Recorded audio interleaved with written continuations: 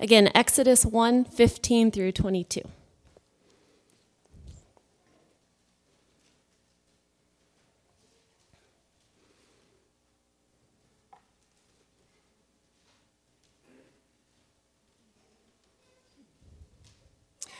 Let's go ahead and stand as we read.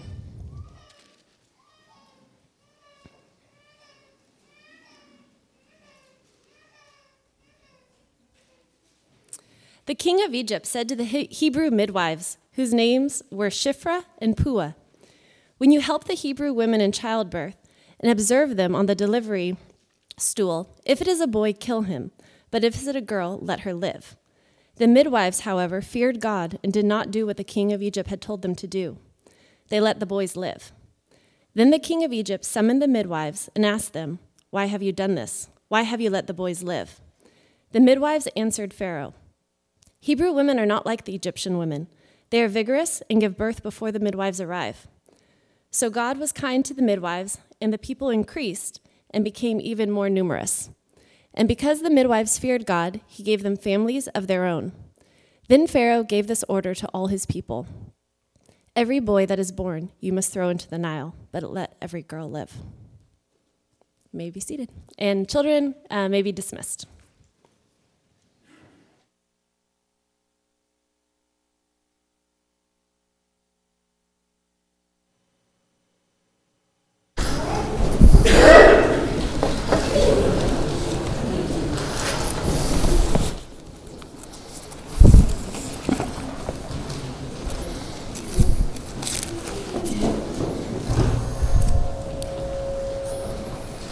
Thank you, Aaron.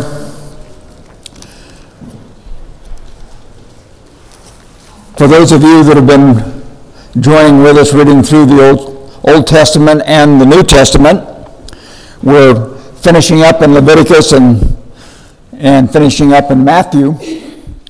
And it's been an interesting combination of the two Old and New Testaments for me.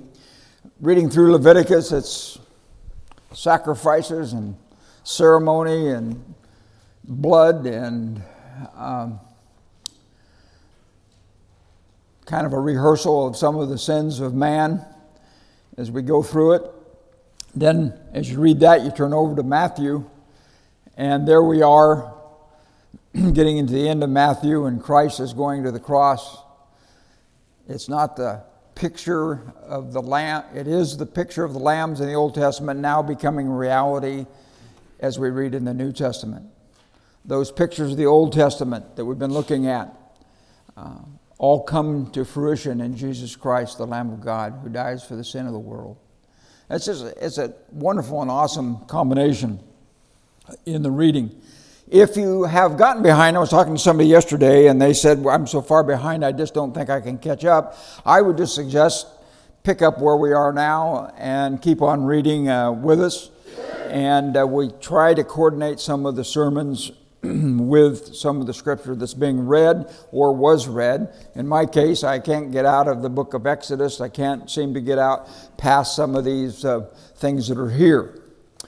As we got into the book of Exodus and getting the children of Israel out of Egypt, we had stories of rescue and stories of delivery and story of freedom. We have Moses and Aaron and Pharaoh. We have plagues. We have miracles. We have the Red Sea. We have journey in the promised land.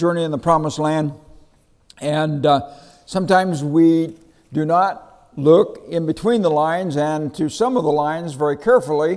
And in this case, with me, it was an interest. I thought, well, how about the women of the Exodus? And so I entitled the sermon this morning, "The Women of the Exodus." In your bulletin, there's a picture that in the artwork. And I don't, you might look at it, I don't think those are the people that were there. A picture of our gals going through a food line, and very apropos for this morning. We want to concentrate on thinking about some of the women of the Exodus. We're going to talk about five of them that are listed individually, and then two groups that I want to bring your attention. So if you add that up, that's 5 and 2 is 7. So that's a 7-point sermon. 3-point sermons usually go for 45 minutes. So here we go. Right at the beginning there that Aaron just read, it's a beautiful story, and brings our attention to two women, Shiphrah and Puah. Shiphrah, the name means beauty or brightness, and Puah is splendid or light.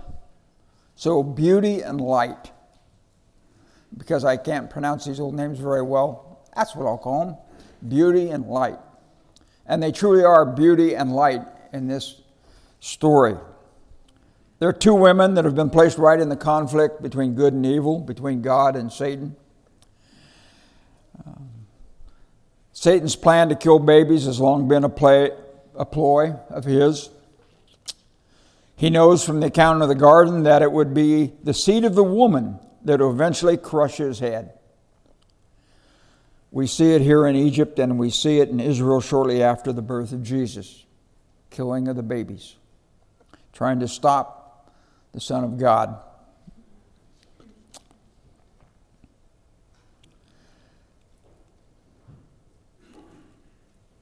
These women, it's a very interesting situation. We can't tell by reading so much of Exodus and so much as what is being written about these events is a broad scope of it. So you can't really tell of the timeline that's going on here. But as we look at it this morning, you would think that Pharaoh comes to these two women and he says, you have to not let the male baby survive. But I don't know when this took place, because this must have taken place quite some time before the Exodus. Because he says later on in what Aaron read, it says, because the midwives feared God, he established households for them. Then Pharaoh commanded his people, saying, every son is born you are to cast into the Nile. It didn't work. The plan didn't work. And what happened is Israel just kept growing with vigor and the population. So I don't know whether these two midwives are midwives that have other midwives under them, or how long before the Exodus this took place. But God thinks it's so important, these two gals' ministry, is that he puts their name in Scripture. And he lists them for us.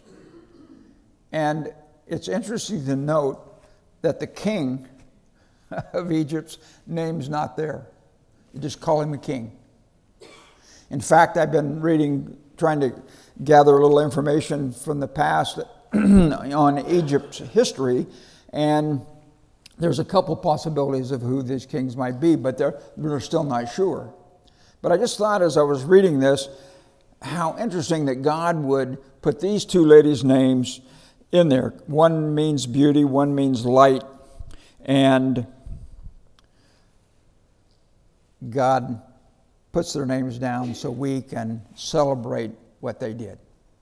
Now, what did they do? Well, first of all, they disobeyed the authority. They disobeyed the king at their own peril.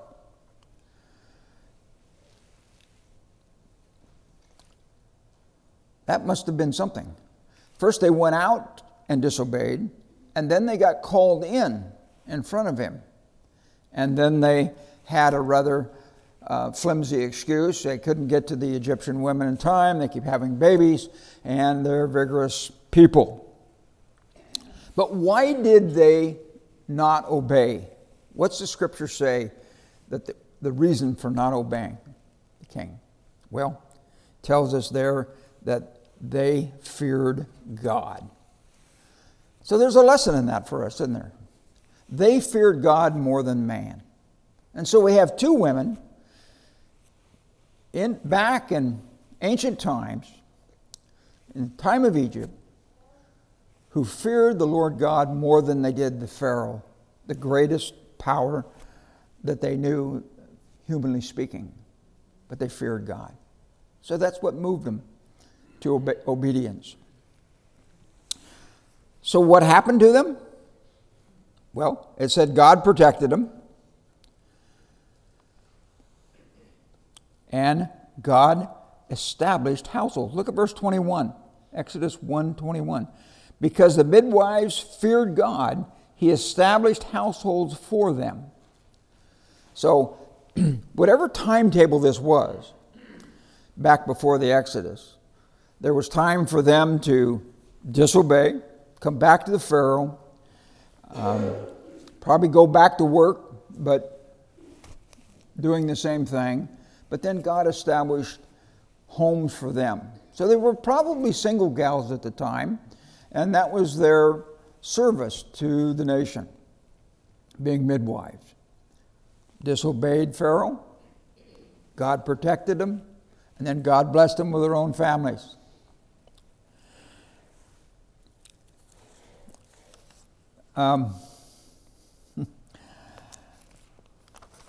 Beauty and light, what a testimony. I'm thinking about that as they had their own families and established a household. Their children, their grandchildren, their great-grandchildren. That was my mom. That was my mama. That was my great-grandma. She stood against the Pharaoh and wouldn't kill the babies. Wow. Satan has been judged at the cross. He's defeated, he's done, but he's still around waiting for his sentence, and he's still active, and he's still at work, and he's still killing babies. Keeps right on doing it. But there's godly women then and now who are still speaking out and still standing up for the unborn, the neglected, the abused. And I saw those two ladies, and they put their life on the line because they feared God and not Pharaoh. And how many folks today, really, there are a lot of gals today that put their reputation on the line. Maybe it's in the workplace, maybe it's business, maybe wherever it is, saying, no, we don't kill babies. Life comes from God, and that's wrong, and we'll speak out against it, and we'll have some action against it. What an opportunity today to stand for righteousness and testify to God's love and God's kindness and his goodness. For women who do that, and men as well, our children, our grandchildren, our neighbors, our nation will have a testimony to the righteousness of God. What an opportunity today. Our nation needs to hear our voice and see our actions. And it pleases me to know that in this church and some of the others around here that there's an active ministry to say, no, that's not right. Satan's tactics don't really change all that much, do they? He comes to the people one way, then another, and then another. We can go back through the history and we can look and we can watch and we can see what he does. The next woman, turn to Exodus chapter 2. Those were two gals there. The next one, of course, is the mother of Jesus. The mother of Moses. Starts out the birth of Moses. Now, a man from the house of Levi, chapter 2, verse 1, went and married a daughter of Levi. The woman conceived and bore a son. And when she saw that he was beautiful, she hid him for 3 months. When you're reading through the Bible in a certain amount of time, we just read through these things, don't we? But I think it's a good thing to stop and to think of the heartache and the misery that was going through Egypt in those people's lives at that time. Husband and his wife marrying, trying to raise a family. Even though they were under slavery, they had shelter, they had food. They were going about their business as best as they could. And yet, here comes this edict to kill their sons. And I can just imagine that this gal wasn't the only gal that tried to hide her baby. Weston just walked out a little bit ago with theirs because he's crying. Yeah, that's what babies do. This gal was able to keep her child for 3 months. There must have been some crazy times in that amount of time. You see, when a government gets in control and they have an edict, and then there's vigilantes and there's people that want to show the government how good they are and how loyal they are to the government, they want to report those people that aren't obeying the law. Yes, they do. And you could just imagine that when a baby cried in one of those Israelite homes, that Mr. Egyptian was right there going to look and see if it was a girl or a boy. And if it was a boy, he's going to yank it from his mother's arms and he's going to take it out and he's going to throw it in the Nile, because that's what Pharaoh said. Can you imagine the heartache with that? Husbands and wives, emotions torn. Mothers who've maybe hid that baby for a month or 2 months and then got caught and away went. Well, we learn over in Exodus chapter 6 that this couple they have names. Exodus chapter 6, verse 20.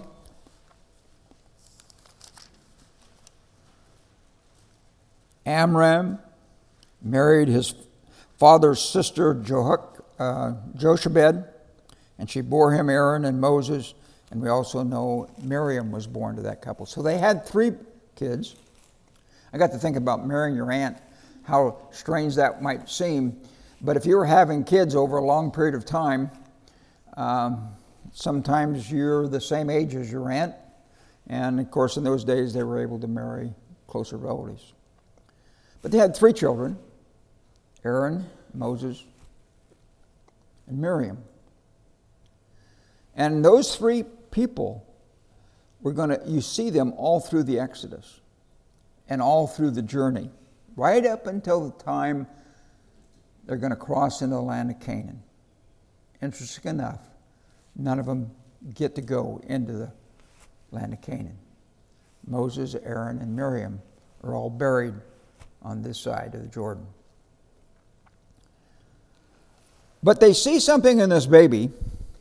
The mother especially tells us she looked at him and he was so good. And of course, any mother would think the same thing, but Scripture records to us that it was almost a special child.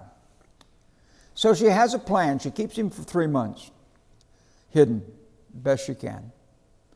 And finally, she just realizes you can't do this any longer. So she comes up with a plan, and as we read through it, it just says she made a basket, put him in the reeds, and the princess finds him. But as I think about that in real time and a real family, how much time did she plan? How much time did she watch that gal come down, the Pharaoh's daughter come down and bathe and figure out what day it was or where exactly in the river? Did she come to the same place every time? Did she come the same day every day? Did she come the same time? What'd she do? There was a lot of study, I'm sure, that went into this. She's trying to keep her baby alive, even though it's going to be raised in Pharaoh's house. She wants to keep him alive. Of course, she's a mother. Of course she does. God built that into you gals. So they plan. They come up with a plan. They build a basket. They figure out the right time, the right place, and they place the baby there. She didn't just bake a basket and throw it in the Nile and say, I hope he floats somewhere and it's safe. No more than when David put the rocks in his sling and said, I hope it hits him. No, there was a plan. And so what happens with that plan? Well, we know that they see him, they hear him crying, and he's rescued. And then the daughter is there, Miriam, the little sister of Moses. She tells the princess that, would you like me to go get a mother? Or a nurse, she says, not a mother, a nurse. And she goes and gets the mother, and the mother comes back to Pharaoh's daughter. And Pharaoh's daughter says, would you take this baby and nurse him, actually raise him for me? And on top of that, I will give you your wages. God's hand is so in this. It's so special. But the real testimony of this woman is in Hebrews chapter 11. Turn with me to Hebrews chapter 11.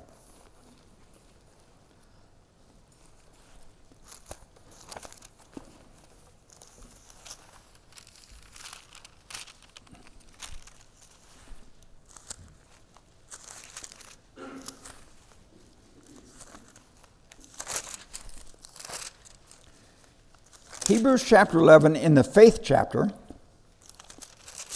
we read something very interesting about Moses. And therefore, something very interesting about his mother. Hebrews chapter 11, verse 23. By faith, Moses, when he was born, was hidden for 3 months by his parents because they saw he was a beautiful child, and they were not afraid of the king's edict. By faith, Moses, when he had grown up, refused to be called the son of Pharaoh's daughter, choosing rather to endure ill treatment with the people of God than to enjoy the passing pleasures of sin. Considering the reproach of Christ greater riches than the treasures of Egypt, for he was looking to the reward. By faith, he left Egypt, not fearing the wrath of the king, for he endured as seeing him who is unseen. By faith he kept the Passover and the sprinkling of the blood, so that he who destroyed the firstborn would not touch them. By faith they passed through the Red Sea, as though they were passing through dry land, and the Egyptians, when they attempted, were drowned.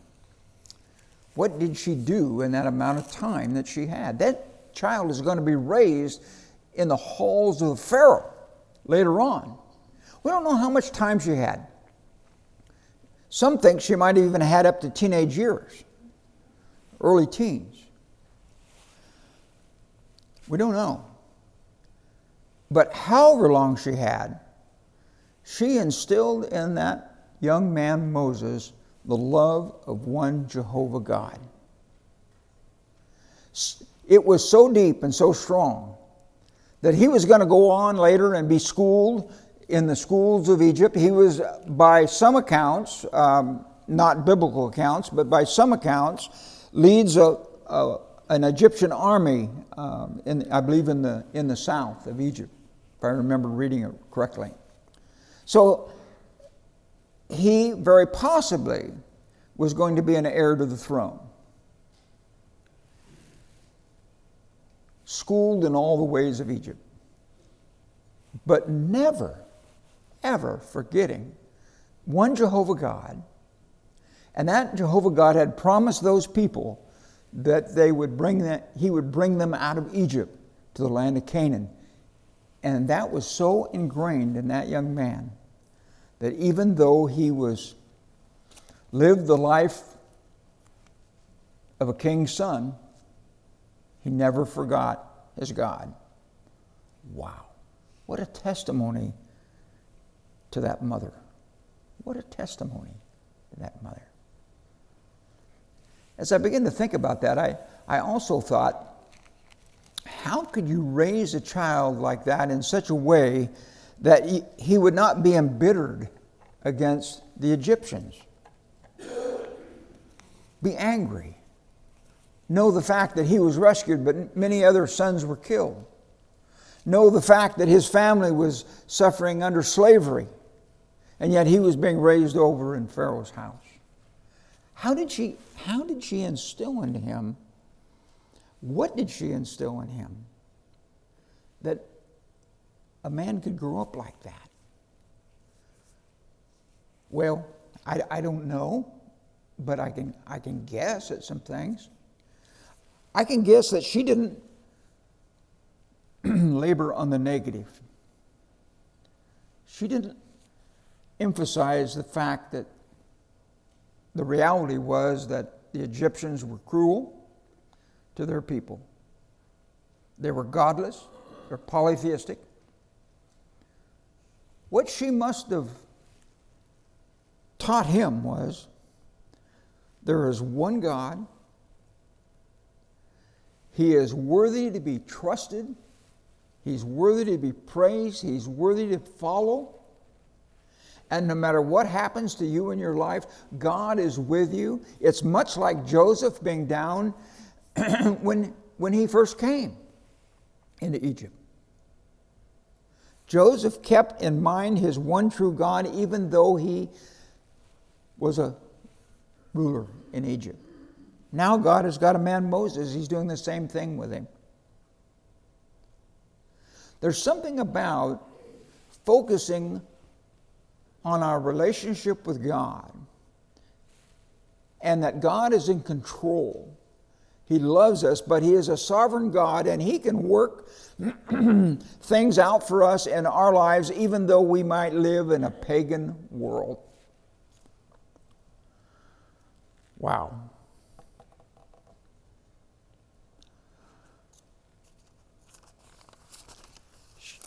She did it right. She did it right. She trained him without instilling in him a hatred and a bitterness toward the Egyptians.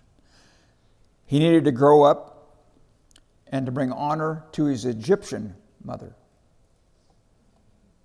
She must have taught him that. You're going to be going to this home. You're going to bring honor to her. Wow. There's some lessons we could really take to heart and raise our own children. He needed to grow up to bring honor to his Egyptian mother, to be a part of the royal family, to live and navigate in a pagan culture, but all the while loving the one true God. What a lesson for us today, just how important it is in early training, the positive attitude, instill love for God, a trust in God, and a willingness to take that faith into a pagan culture. She's something else. She should have a place maybe in our homes on the wall or something. Pretty special. Then there's the other gal, the sister. We read about her, Miriam. What did she do in this story? Well, she was obedient to her parents, first of all. Mom and Dad have a plan. The plan is to put this baby in this thing. She was probably the one that did a lot of the scouting for them. She probably went out and looked and said, well, now you can get out. They don't pay much attention to little girls running around here, so why don't you get out and see where that princess, the Pharaoh's daughter, bathes? Why don't you see what day it is? Why don't you see how many maids come with her? Why don't you listen to see what do you think about them? Yeah, she was out there. And so when the baby is placed out there, she's watching. She's right there. And then she does something that we just read over like it's nothing. And I can't hardly imagine what this would have been like for a young girl to approach Pharaoh's daughter, a young slave girl to approach Pharaoh's daughter, to even walk into the company. It must have been terrifying. But she's there and she delivers the message. Would you like me to get a nurse for this little baby? goes and gets her mother.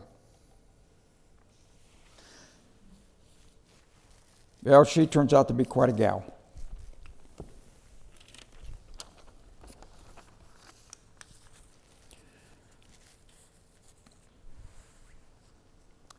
Brave, courageous, and God uses her literally to save her brother's life. Through the years, she's is a constant companion of her two brothers, Aaron and Moses. And she's the one that leads the singing as the women respond to the men singing as they cross the Red Sea. She leads them. She's got to be quite old by then. And then, even getting older, right before they go into the land of Canaan, she makes a bad mistake. She makes a bad decision around jealousy, which tells us that, yeah, we're all human. But if we start the fight, if we start the path, if we start the fight, we need to finish it. Finish well. That's kind of a story of her life. But as I look at her life and I think of the kids I've known from camp and Sunday school and from church, young people that trusted Christ as their Savior and God got a hold of their lives. Some of you even here. What a testimony. God can use us. God can use the young people to change lives. Never underestimate the power of a young person's testimony. Many a parent has been led to the love of Christ because of a faithful son or daughter. Absolutely. Young people have a ministry right now, right where we are, right where you are. Don't say someday I have a ministry. It's right now. This girl had a ministry right then. Sometimes it's done in the little things of obedience to parents, and sometimes it's done in stepping out in courage.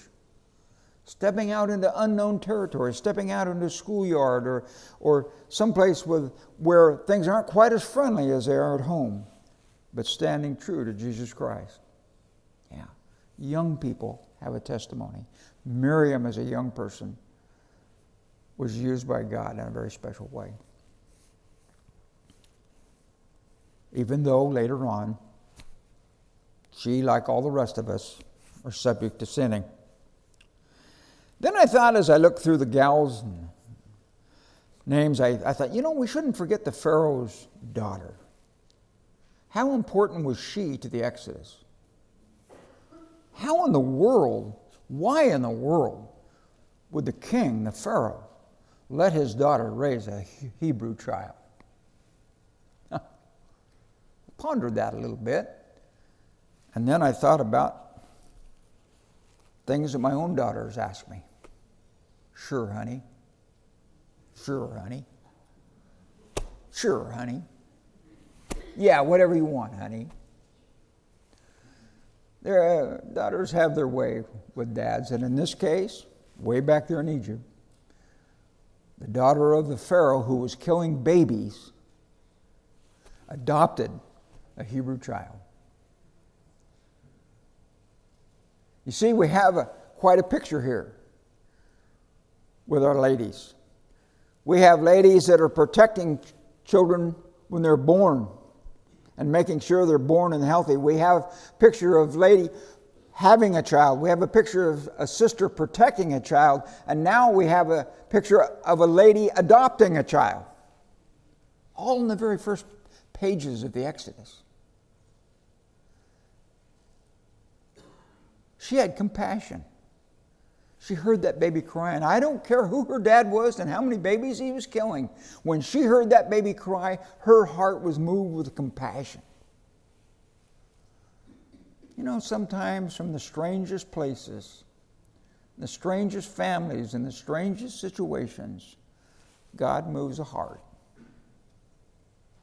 And no matter what the background, no matter what the history, no matter what the circumstances, that person makes right choices toward God.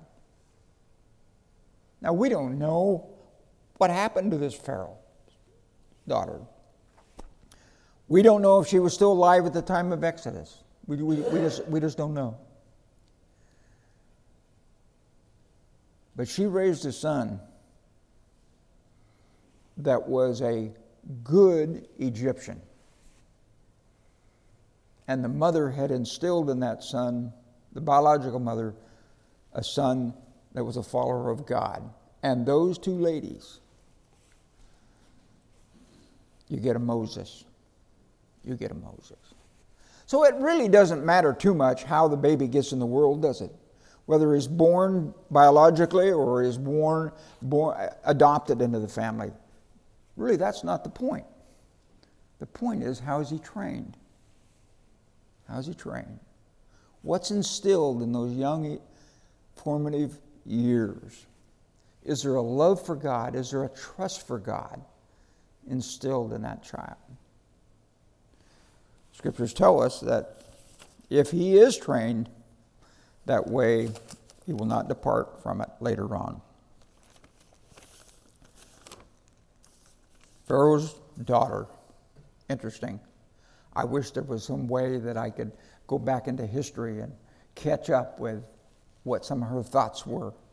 Moses and how proud she was of him maybe as he led an army, but then how heartbroken she was when he left Egypt. And then if she was still alive and he came back, what did she think? It's probably another Pharaoh by then. I don't know. But what did she think? I don't know. But God used her regardless. So those are 5 women. I want to talk a little bit about 2 groups of women of the Exodus. Turn to Exodus chapter 35 with me. Exodus chapter 35. Sometimes people are singled out by names and their position in life. Sometimes they're more in groups. But if you look at Exodus 35, you see we pick it up at a time when, in verse 20, then all the congregation of the sons of Israel departed from Moses' presence. Everyone whose heart stirred him and everyone whose spirit moved him came and brought their Lord's contributions for the work of the tent meeting and for all the service and for the holy garments. Then all whose hearts moved them, both men and women, came and brought brooches and earrings and signet rings and bracelets and their articles of gold. Both men and women were moved to come and complete the service of the tabernacle, to build it, complete it. Then we go on down to verse 25. All the skilled women spun with their hands and brought what they had spun in blue and purple and scarlet material and in fine linen. All the women whose hearts stirred with a skill spun the goat's hair. The rulers brought the onyx stones and the stones, and it just goes on and on. Women's hearts were stirred, and they used their talents and their abilities to put together the tabernacle, the place of worship. I wrote next to that, wise, willing workers. Wise, willing workers. Isn't that the way the New Testament church operates today? Wise, willing women workers. Thank you, gals. Thank you, gals. Here we see them in the privacy of their own home, spinning and using their talents and then bringing it to the assembly, to the congregation.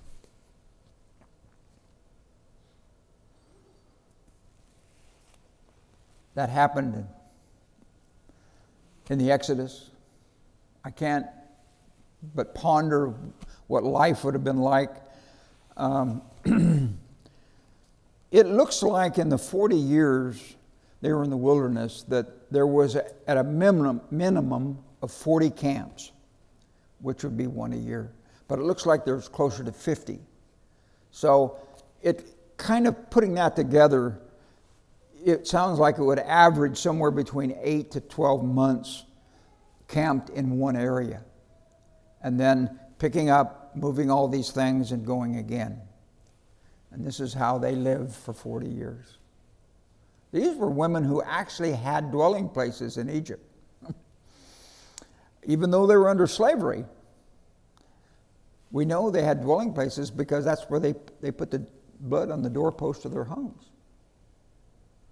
Now they're out in Egypt, living in tents, moving. A few months here, then move again. Wise, willing workers. I want to take you to Numbers chapter 25 and list one more group of women that I call women of the Exodus. These are a little different. If you turn with me to Numbers 25.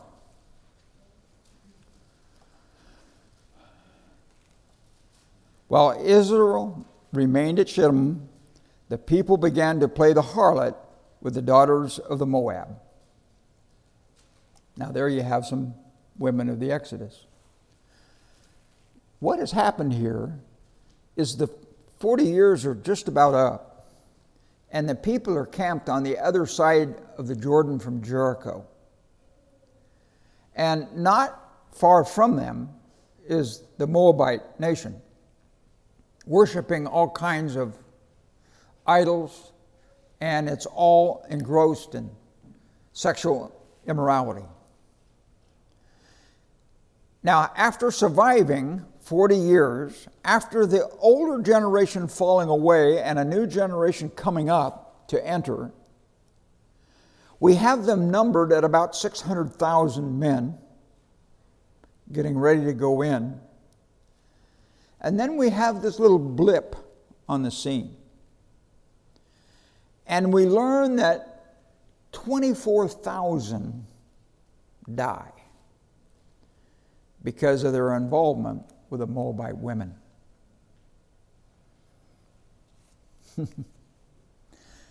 Now you might say to yourself, as I said when I first read that, oh my goodness, they've gone all through that, and how could a nation be that bad?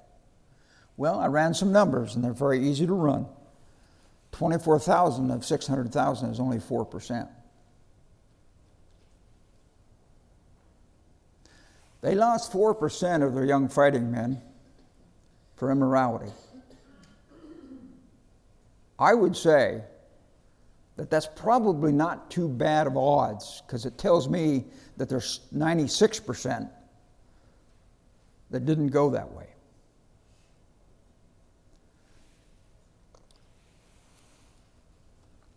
There is always going to be Moabite women. They come in all kinds of shapes and sizes, and all kinds of religiousness and non-religiousness. There's always going to be Moabite women who are going to want to draw the young men away from God. Yes, there is.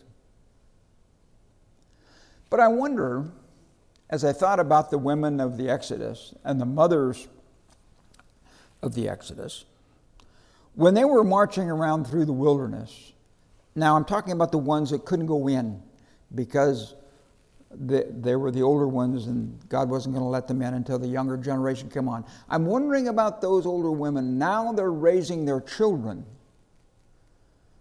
And they're raising their children that are eventually going to go into the promised land, into Canaan. They didn't get to go. They were too fearful. The enemy was too big. The enemy was too tough. They couldn't go in. There was going to be war, and when there's war, you lose people. You always do. They did. I am wondering what the attitude of those women were as they raised their children. Hey, we didn't get to go in because your dad and I didn't have enough faith. We didn't trust the Lord enough. But now we walked around in the wilderness and we followed him for 40 years. And you know what? He's trustworthy. God is worth trusting. And so when you get your opportunity, I want you to go. When God asks you to go, you need to go. I think that's what happened to the majority. I see 4% who got turned by the sin of this world not to go and not to follow the Lord. But that happens. I would to God that we could have just 4% loss as we raise our children in our churches today. I wish we would have that kind of a percentage. Made me think and wonder, working with young people, seeing young people go to camp, go to a special meeting, come home from church, and say, you know what? God is tugging on my heart. I want to serve God. I want to be a missionary. I want to give whatever it is. I want to give my whole life fully to God. What do the women of today say? What does the Christian man of the day say to that child? Does he say, well, it's really dangerous? There's a lot of things that could happen to you out there. I don't know if you'd want to be a missionary in that area or this area. I just don't know. Or do you say, if God's calling you to follow you in whatever way that He wants to lead you, He'll be faithful because He's been faithful to us. We've made some mistakes, and we haven't followed the Lord exactly like we should have.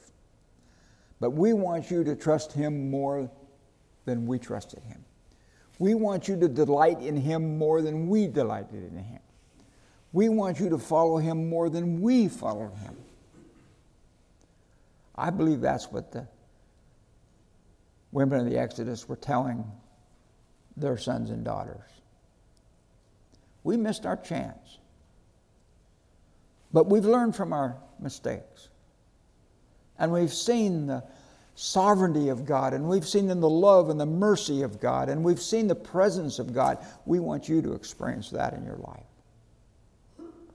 I trust that that's our attitudes.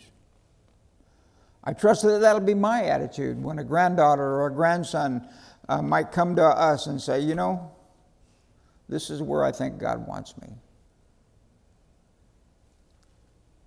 And you say, wow. If that's where God wants you, that's where you better be.